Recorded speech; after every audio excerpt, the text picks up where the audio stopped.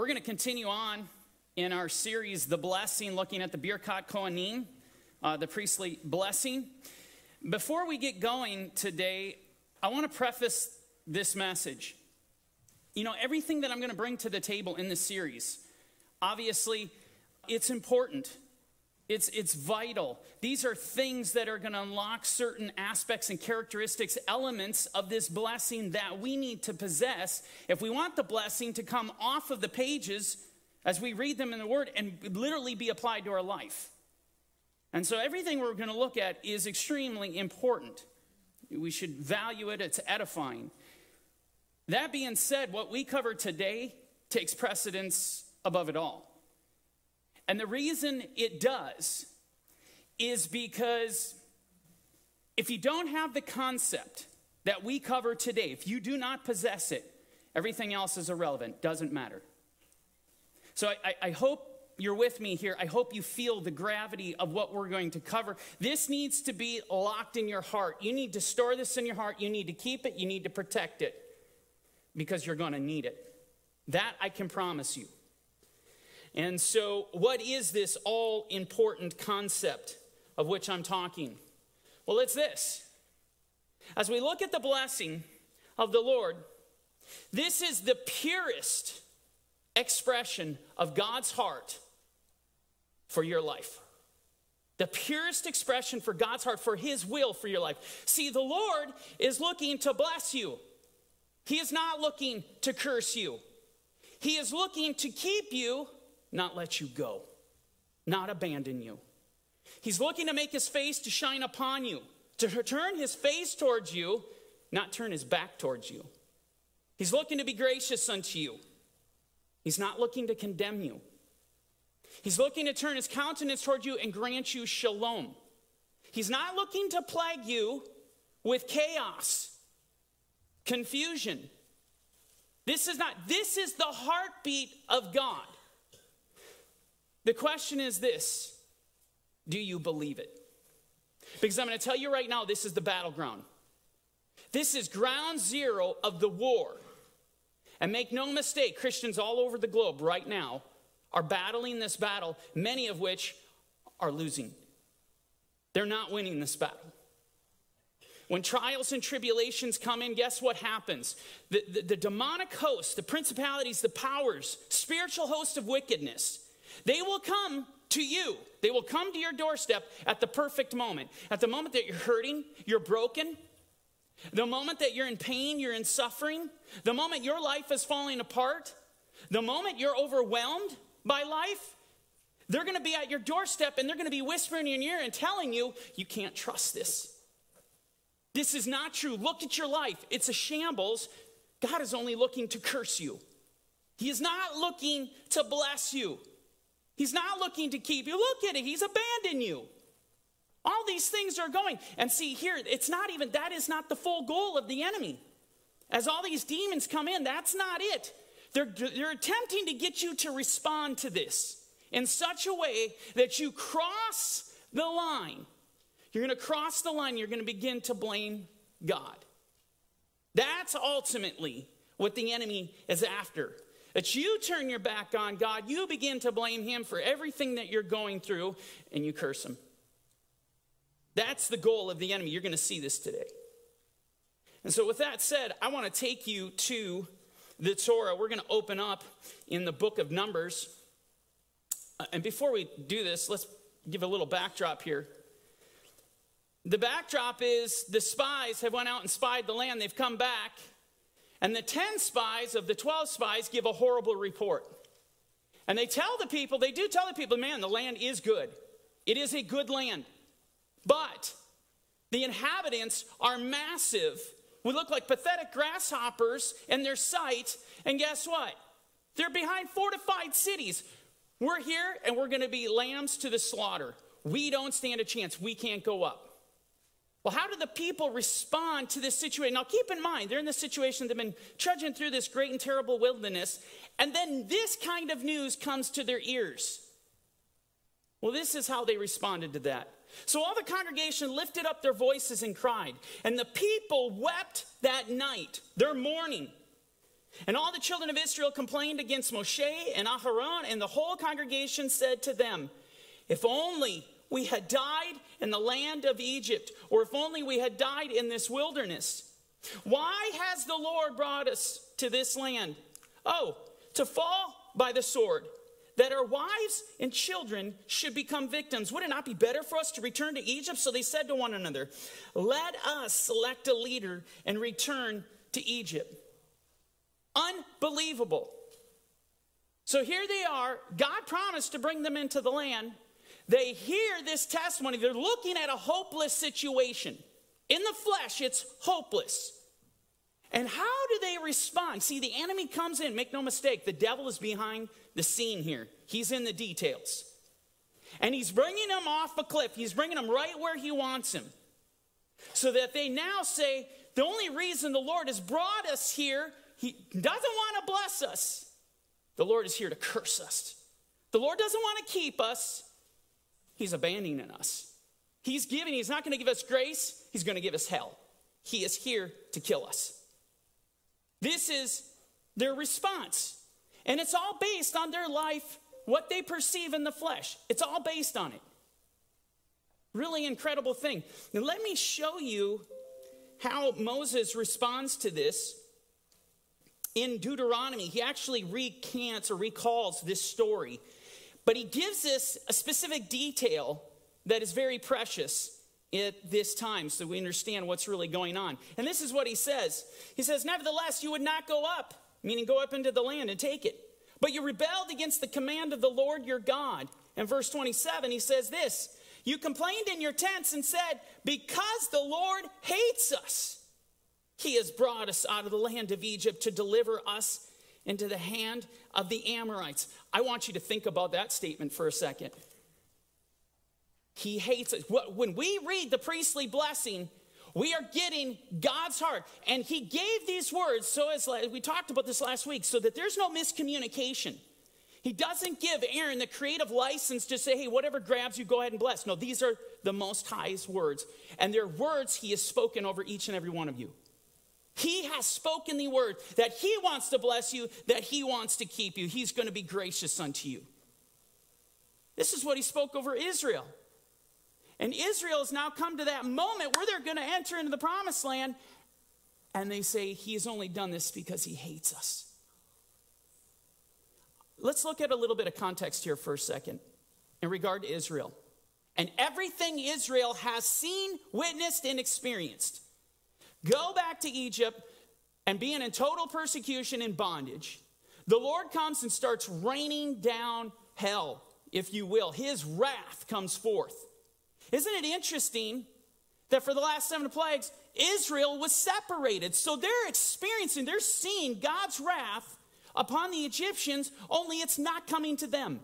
They're divinely, supernaturally protected. And especially in that 10th plague, where the firstborn of man and beast in all of Egypt are wiped out, they're destroyed. There's nothing left. The land is weeping and howling and wailing because of the pain of their lost firstborns. It doesn't even touch Israel. Their firstborns are spared because of the blood of the Lamb. The power of the Lamb's blood protected them, and it didn't just protect their firstborn, it took them out of Egypt. Something that none of the other plagues could accomplish, but the blood of the Lamb accomplished it. It took them out of Egypt. So now they leave Egypt. Now they've seen the power of God. They come to the Red Sea. The army of Egypt is pressing in, and they're looking at a hopeless situation. There's no escape. We're all going to die. What's God do? He parts the Red Sea supernaturally. It would have been enough if he just took them over and it would have closed. That would have been more than enough. But instead, he leads Egypt into the Red Sea. Israel turns back without lifting a finger, and they watch the destruction of their enemy with their own eyes.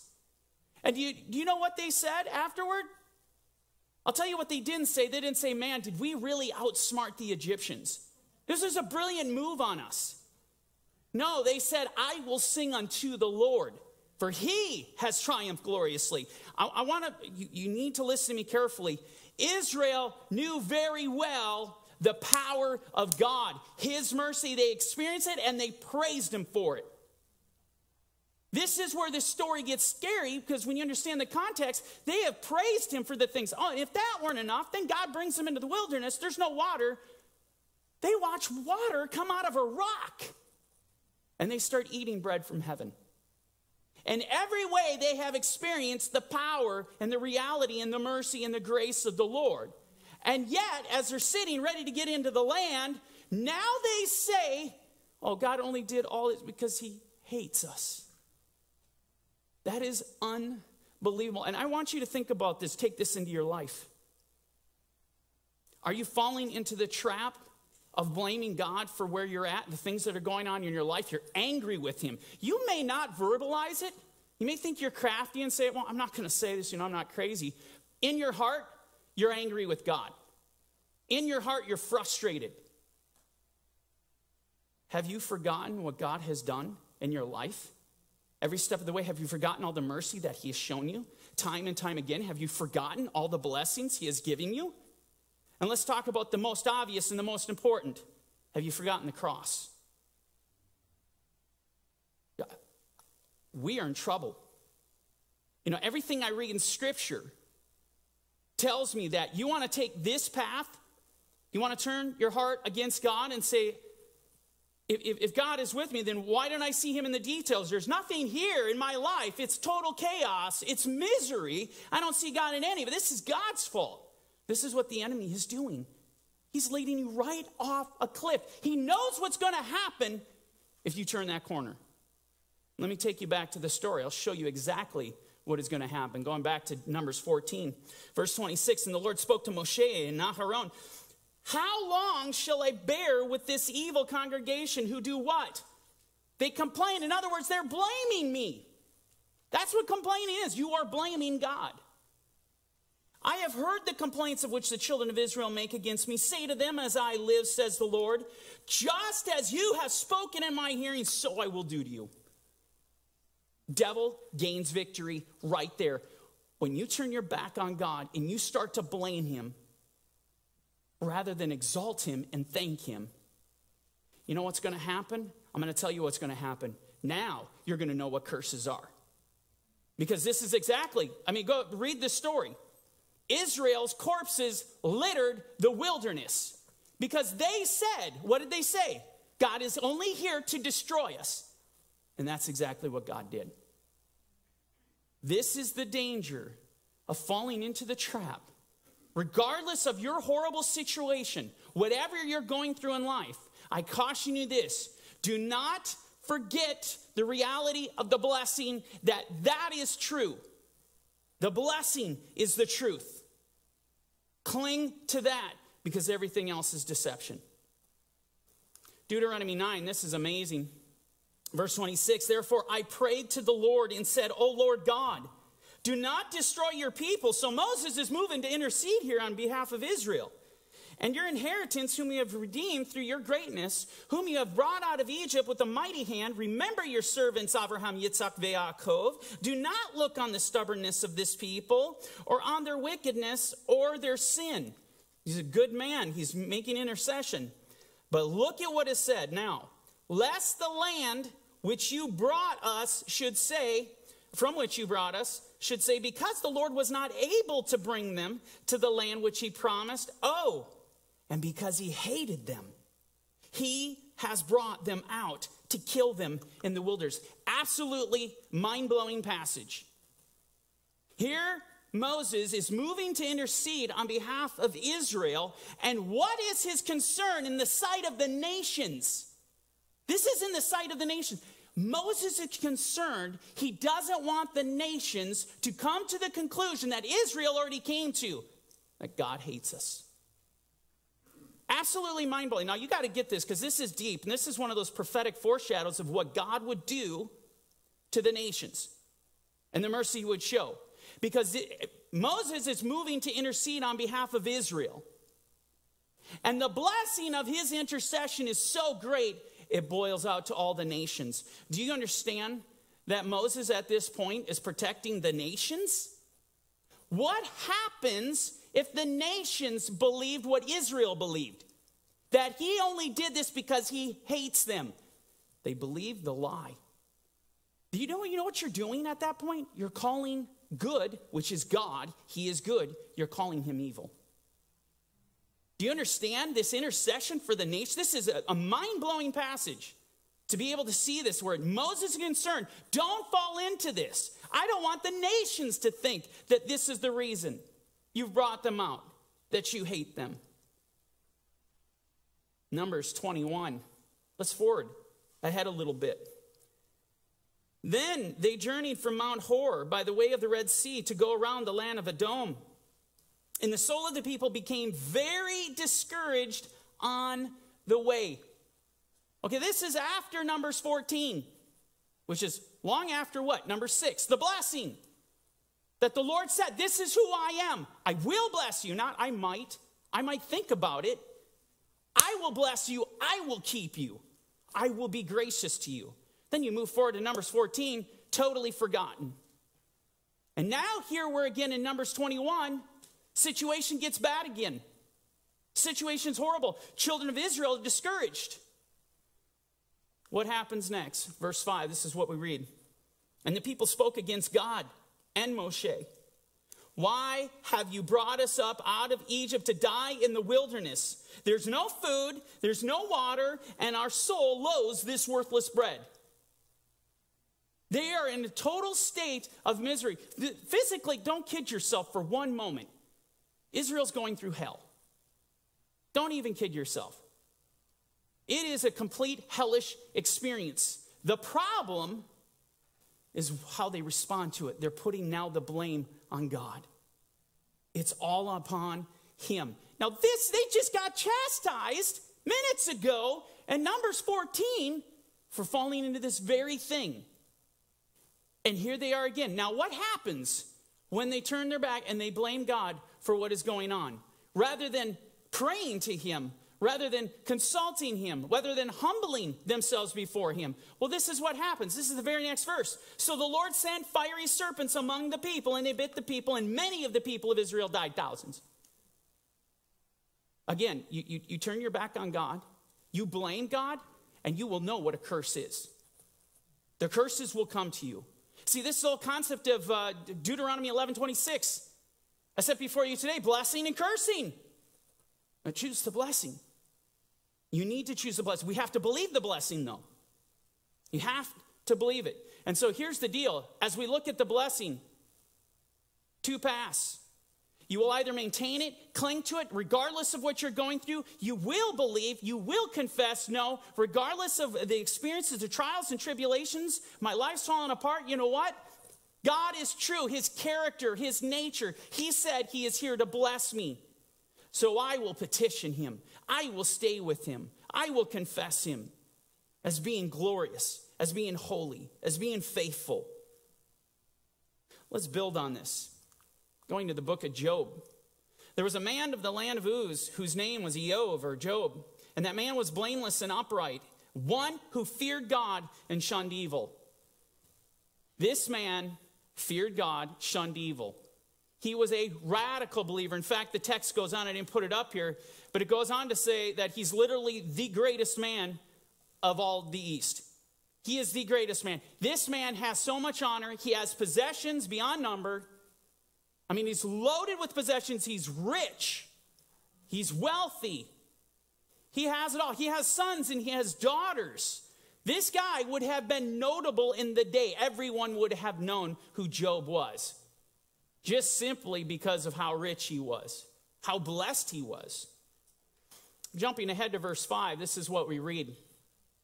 So it was when the days of feasting had run their course that Job would send and sanctify them, his children, and he would rise early in the morning and offer burnt offerings according to the number of them all. For Job said, it may be that my sons have sinned, oh, look at this, and cursed God in their hearts. Thus Job did regularly. Now, parents, just for a second, really quick. You have multiple kids, you have a couple kids, you know there is a massive pool of iniquity laying over here that we can draw from that all our children struggle with. There's many, many sins. And what blows my mind here, he could have mentioned any sin, and there's one sin, one alone, that is mentioned that Job is concerned about. And that is that they blame God, that they curse him in their hearts, that they do exactly what we've seen Israel do in the wilderness. This is his primary concern. The reason being is because he knows what's going to happen. He knows what's behind it. Now, talk about a faithful father. He gets up every morning and he is making petition to the Lord, sacrificing sin offerings. Actually, the Septuagint makes it very clear that he was offering sin offerings for his children, just in case in their heart they are blaming God for something, cursing God. That's the thing that keeps Job up at night. And that whole concept is totally abandoning the truth of the blessing. The whole concept. It's really something. Moving on here, we go to verse 6. Now there was a day when the sons of God came and presented themselves before the Lord, and Satan also came among them. And the Lord said to Satan, "From where do you come?" So Hasatan answered the Lord and said, "From going to and fro on the earth, and from walking back and forth on it." Now this is kind of like what Peter talks about, right? In 1 Peter 5, that Satan walks about, as in going to and fro, like a lion, a roaring lion, seeking whom he may devour. See, there's no debate here. The devil is roaming the earth for one cause: to devour. This is what he's looking to do. Now, this gets interesting as we continue in verse 8. And the Lord said to Satan, "Have you considered my servant Job, that there is none like him on the earth? A blameless and upright man, one who fears God and shuns evil." See, the Lord knows, this is interesting, the Lord knows what the devil is doing on earth. He's going to seek those whom he may destroy. And the Lord comes back and says, "Have you considered my servant?" And it's an interesting title. It's a title of honor. It's a title of blessing. The Lord is proud. He is pleased with Job. Could you imagine? I mean, Job is the template, is he not? I mean, read Ezekiel 14, right? When the Lord warns the nations, he goes, "A nation that sins against me by persistent unfaithfulness, I'm coming to destroy that nation." And even if Noah, Daniel, and Job were there, they would only deliver themselves. I mean, Job is the bar. And I look at this, and the bar is none like him. That kind of righteousness, that kind of love, that kind of commitment to the Lord, that there's not, that's what it takes to get into the kingdom of heaven. You know, even putting this, this sermon together, it's humbling. This is where we need to be. Is the Lord communicating? Can you see in your life right now, could you see the Lord communicating to Hasatan and saying, "Have you considered my servant, you"? Are you walking in that kind of power, in that kind of light, in that kind of faithfulness? Are you waking up, fathers, every morning on your knees, praying and interceding on behalf of your children, your friends, your family? Is this who we are? Do we pray morning, noon, and at night? This is the template. And these are the ones that the Lord is proud of, that he's pleased with. I'm going to tell you, in my life, with every day that goes by, I only want to be that guy. I want to be someone that pleases the Lord, that is not a thorn in his side. I want to be somebody that he is proud of. Someone that he can count on to declare the name of Yeshua to the nations. To be able to share that love. Because outside of that, it's all vanity. My life means nothing. There's nothing to it. There's nothing of any value. That's the value. It's Yeshua in us. Now, as we continue in verse 9, we read this. So Satan answered the Lord and said, "Does Job fear God for nothing? Have you not made a hedge around him, around his household, and around all that he has on every side? You have blessed the work of his hands, and his possessions have increased in the land." Now, this kind of goes back to what we covered last week. Here's the deal. If you cling on to the Lord, and do not let him go, and you walk in his ways, you keep his commandments, you will be blessed. Job is blessed beyond measure. And Satan recognizes this, and he's calling the Lord out on this, saying, please, you want to be proud of this guy? Look at everything you've given him. He's got every reason to, but take it away. Let's find out who he is, which is exactly what we go on to say. Look at this. But now stretch out your hand and touch all that he has, and he will surely curse you to your face. What does the devil want? That's what he's after, to get you to turn your back on, blame him, and curse him. Isn't it interesting? Again, we talked about this last week. The blessing happens how? Face to face. It's interesting. The devil says, now, you take everything away from him. As Lord, as being God, you will look at him in the face, emanating your blessings, and he will curse you to your face when you take what he has. This is the game. This is the battle. This is the battle that's coming to your doorstep. And I guarantee you're going to have to fight it. When things come up in your door, you're going to feel something inside that you're going to want to be angry with God, that you're going to want to blame him. You're being led off a cliff. Now we continue, and this is what we read. And the Lord said to Hasatan, behold, all that he has is in your power. Only do not lay a hand on his person. So Satan went out from the presence of the Lord, frightening. He gave carte blanche to the evil one. The only thing he's not allowed to do is to touch Job himself, but everything else is fair game. Do you think Satan took this opportunity and says, well, you know what, I'm not going to take everything he's got. I'm going to hold back. I'm going to show a little bit of mercy. I'm going to show Job a little bit of mercy because I'm not cruel. I'm not hateful. I don't want to bring curses. Do you see how ridiculous this is? You know what Satan did? He unleashed hell in this man's life like you have never experienced. The Sabians come in, raid his camp, one of Job's camps. They raid it. They totally slaughter they take the oxen and the donkeys and they slaughter the servants. Only one servant survives. It's interesting. Satan he left one servant so that one servant could go testify of what just happened. He wanted to ensure that this gets told. So the one servant comes to him, tells him everything that just happened, the Sabians did, and I alone am left to tell you this. Literally, as he's speaking and getting done, the next guy comes in and tells Job, who is this servant, says, fire has fallen from heaven and totally consumed all your sheep and all your servants, but I alone am here. And then the third, he comes on the scene, he goes, the Chaldeans raided us, we don't have any more camels, and all your servants are gone, they're dead. I alone am here. One after another coming, but the worst hasn't come yet. Then the last messenger comes and says, Job, all your children are gone. In one day, your children are all dead. They've been wiped out. Four corners of the house, strong wind came and ripped it out. You are childless. Try to feel the trauma of that for one moment. Satan did not even spare one. He had 7 sons and 3 daughters. He didn't even spare one.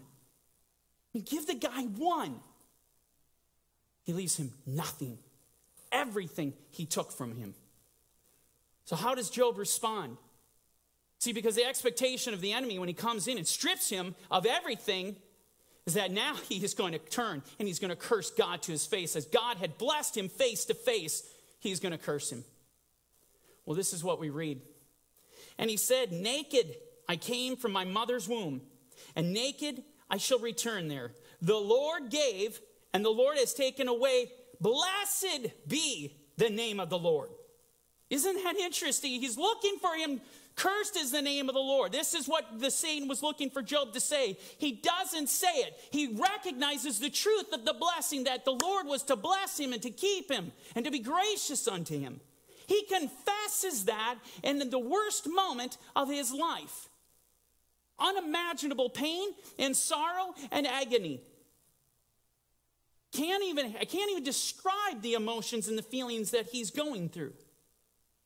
And he says, blessed be the name of the Lord. Mind-blowing. In all this, Job did not sin But look at what it says at the very end. Nor did he charge God with wrong. That's the key, because that's what Satan was looking for. Satan was looking for Job to turn around and say, this is God's fault. I blame him. He only brought me this far, like the children of Israel said, he only brought me this far to absolutely destroy me and to make me feel pain and agony. Moving on, verse 3. The story is going to continue here, and basically the whole thing replays itself. The Lord gathers. There's a gathering together in heaven. Satan presents himself. The Lord says, where do you come from? I come from going to and fro on the earth. At which point the Lord says this. He says, have you considered my servant Job? Breathtaking. Job is still his servant. Absolutely incredible. My servant, there is none like him on the earth, blameless and upright man, one who fears God and shuns evil, and still he holds fast to his integrity. Although you incited me against him to destroy him without cause. And this is what the devil does. You read the book of Revelation, he is the accuser of the brethren. He's coming to accuse. And think about this, Luke 22. Yeshua turns to Peter. These are words you do not want to hear. Yeshua turns to Peter and says, Peter, Satan has asked to sift you as wheat. And that's what's going on with Job. See, Satan's after the ones that are truly following the Lord. And that's why I'm telling you, this is a real war. And this is a war that you will be tested on. If you're serious about your faith, you're serious about your walk, you will be tested. The Lord needs to know. He's willing to allow Satan to do what he's doing here to prove who Job really is. Verse 4. So Satan answered the Lord and said, skin for skin. And what that means is we learn as we continue. Yes, all that a man has, he will give for his life. It's interesting. Satan comes out as a debater, as a prosecuting attorney, and says, well, this wasn't enough. I couldn't touch him. You know, my man will give everything for his own life. And so we continue in verse 5. Satan says, but stretch out your hand now and touch his bone and flesh. Oh, and he will surely curse you to your face. Again, what the devil wants. Turn your back on God, blame him. Be angry. I mean, most people would say, you know, definitely in the world's eyes. When you lose everything Job has lost, most people in the world would come down, I'm justified in being angry. I got every reason to be angry with God.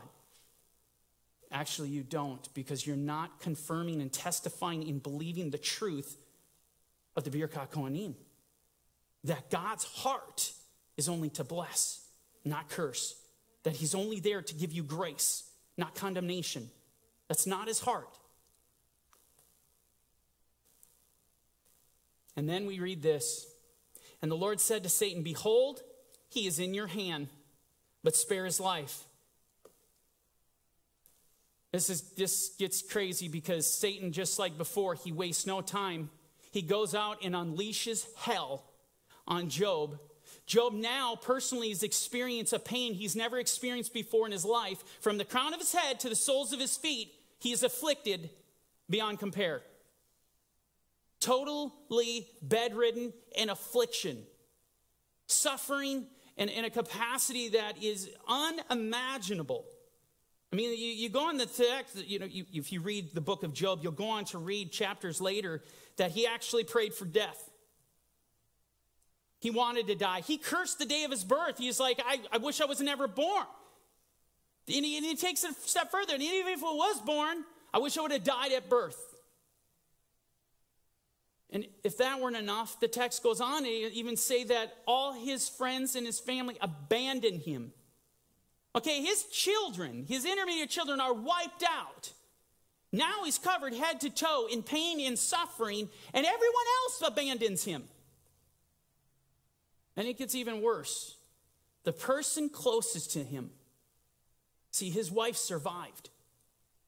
The person closest to him, we're told that even his breath was offensive to his own wife.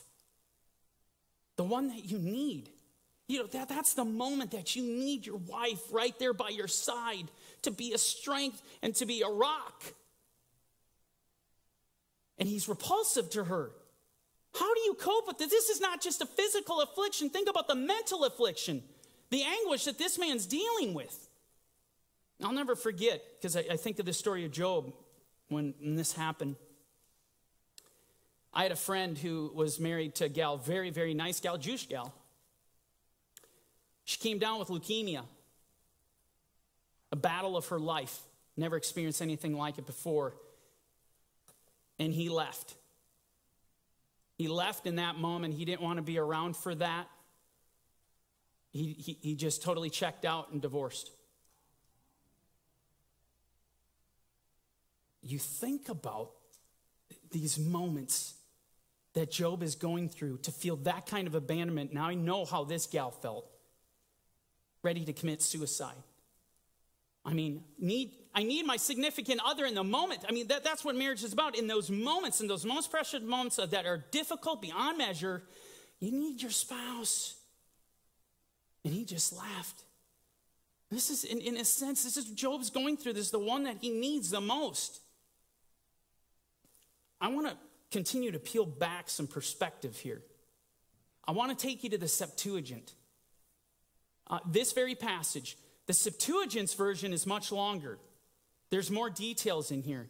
And I don't have time to get into the legitimacy of the Septuagint and how the Dead Sea Scrolls have proven it to be, at times, superior translation and to hold the accurate rendering of the text, even over that of the Masoretic text. It's a precious resource we have today. Well, you're going to see how beneficial it is right now. Let me take you there. And this is what we read. Well, this is the Hebrew version, then we'll go to the Greek. Then his wife said to him, "Do you still hold fast to your integrity? Curse God and die." So this is the Hebrew version. Curse God and die. And before we get to the Septuagint, I do want to say one thing. The devil is speaking through his wife right now. I want you to understand that. I'm not saying that she's demonically possessed or that Satan entered her like Judas. That's not what I'm saying. I'm saying this is a Peter moment where the one that was one of the closest men to Yeshua, when Yeshua told Peter, "I have to go to the cross." In Matthew 16, Peter rebukes him and says, "Far be it from you, Lord. You should never have him," because he's the King Messiah. And Yeshua turns and looks right at Peter and says, "Get behind me, Satan. You're an offense to me. You're not mindful of the things of God, but the things of men." That's this moment. The enemy is speaking. This is what he wants. The enemy sees he can't bring Job lower. Now's the time. Curse God and die. Just be done with it. Well, now, let me take you to the Septuagint. And this is what we read. "And after much time had passed, his wife said to him, 'How long will you wait, saying, Behold, I wait for just a little time to receive the hope of my deliverance?'" That is so awesome. So we get to see there's something here recorded that Job said to his wife. "I am waiting for the hope of my deliverance."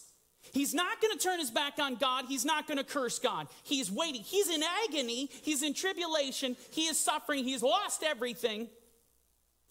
Even the companionship, the close companionship, the love of his wife, where he has become repulsive to her. And he's waiting for the hope of his deliverance, of salvation. This is what it's going to take, people. And then it goes on. There's more. "For behold, your memory has been removed from the earth. Sons and daughters of my womb, pains and labors that for no purpose I labored with hardship." Let's be fair here for a second. Everything that Job is going through, his wife is going through. I want you to understand that. She's saying right here that I birthed these children in vain. I don't have them. Why did I birth them? Do you think the mother's in agony over losing all of her children at once? Yes. She's going through hell. And so this is not just a Job thing. The wife is being affected by this in a radical way. And we read this. "And you seat yourself among the decay of worms to pass the night in the open air. In other words, Job, you're on your deathbed. And I am being led astray and am a servant. I want to be clear on something. She's not talking about being led astray by the deception of the evil one. Pay close attention. She's talking about she's being led astray as a servant. Okay, Job's wife. Job is the most richest man in the land. The man that has everything. He has honor. How do you think his wife lived? Pretty well. She had servants and servants and servants. And now she has nothing. Her husband's on his deathbed. He can't go to work. And she has become a slave. She's gone to this. She was at the most preeminent position at Job's side. Almost like a queen mother. And now she's been reduced as a slave, wandering from place to place, from house to house, welcoming the sun when it sets in order that I might stop my labors and pains that now come upon me. Who knows how old she is? She's had 10 kids. We know she's getting up there. And all that physical labor that she had to go out just so she could feed her own mouth. She has no children to feed anymore. And the pain and the suffering of that. Are you understanding some context here? And then the mental anguish that Job is going through? That he's got to deal with this hurt and his pain of his wife, and then her rejection of him? You can't paint a worse scenario. This is as bad as it gets. And then the Septuagint, of course, she says, now say some word to the Lord and die, which is in the Hebrew, curse God and die. Just curse him and die. It's what the devil wants. This is what he's looking to accomplish. So just as you have spoken, when you cursed him, when you blame him, so that will be your demise. That will be the end of you. Let me share with you God's heart, what his desire is for you. For I know the thoughts that I think towards you, says the Lord, thoughts of shalom. What is the final statement? What is the final word in the Birkat Kohanim? He wants to give us peace. Be'yasem lecha shalom. It's the last word in the Birkat Kohanim. It's his heart. This is his desire. Thoughts of peace, not of evil. Even though every day the Lord is accused of this very thing. By both believer and unbeliever. He's accused of being evil. To give you a future and a hope. And I'm going to tell you right now, if at any point in your life, in the midst of the trials and tribulations and all the hell that you're faced with, if you come to any other conclusion in your life than this, you're as good as dead. We cannot afford to go down this path. I love what Peter says when he says, cast all your cares upon him, for he cares for you. You know what's interesting? If you don't believe he cares, you will never cast your cares and your pains and your sorrows on him so that you can be helped. No, you won't do that. You will wallow in anger and you will curse God. And in turn, you'll be cursed. This is as real as it gets. And so as we talk about the blessing, this is an aspect you have to maintain the truth of it. No matter what you're going through, it is true. This is God's heart. He wants to bless you. He wants to keep you. That's where the power of healing is. That's where the power of deliverance is. These things that you haven't been able to get yourself free from. Do you have addictions that you're hiding? I'm telling you right now, you don't believe the blessing. You do not believe it. If you believed it, you would go in this liberty and freedom. I can't even explain it. There's such a purity and holiness to that faith in God's character, in trusting his character, and knowing he's good. And so I'm going to have the music team come up, and we're going to do the blessing. And this is going to be a time of repentance, because I'm going to tell you this. After giving a message like this, I understand that it's weighty. And some of you might have the Holy Spirit moving in your life right now with conviction, and you are terrified. Fantastic. This is what we want, because you know what? There's hope for you. You turn back to God and you repent. You know, the Song of Solomon says it's so unbelievable, so powerful. It reveals the heart of Yeshua. It says, with a glance of your eye, you ravished my heart. The moment you turn back and you give God your heart and you call upon the name of Yeshua and you confess your sin and you're ashamed of that sin, you will ravish his heart. He will not be able to turn from you. Just as we read in Judges chapter 10. God, out of his own mouth, said, I am done with you. Get away from me. And Israel said, no. We want to go with you. We want to turn to you. And he said, you know what? You've been worshiping your gods. Go turn to them. And they responded, no. They cast down their idols. They got on their knees and repented. And it melted his heart. He couldn't turn away from them. So what I'm telling you is this: if you've fallen into this pit where you've been angry, you've been frustrated, and you have blamed God, there's no getting out of that except by turning back to the Lord Yeshua and repenting, confessing your sin, calling on him and saying, Lord, I will trust you. That's what following him is. It's fully trusting him. And so as we get into this last song, we're just going to take this as a time of worship, of repentance, a time of prayer. Take advantage of this time. Shabbat Shalom.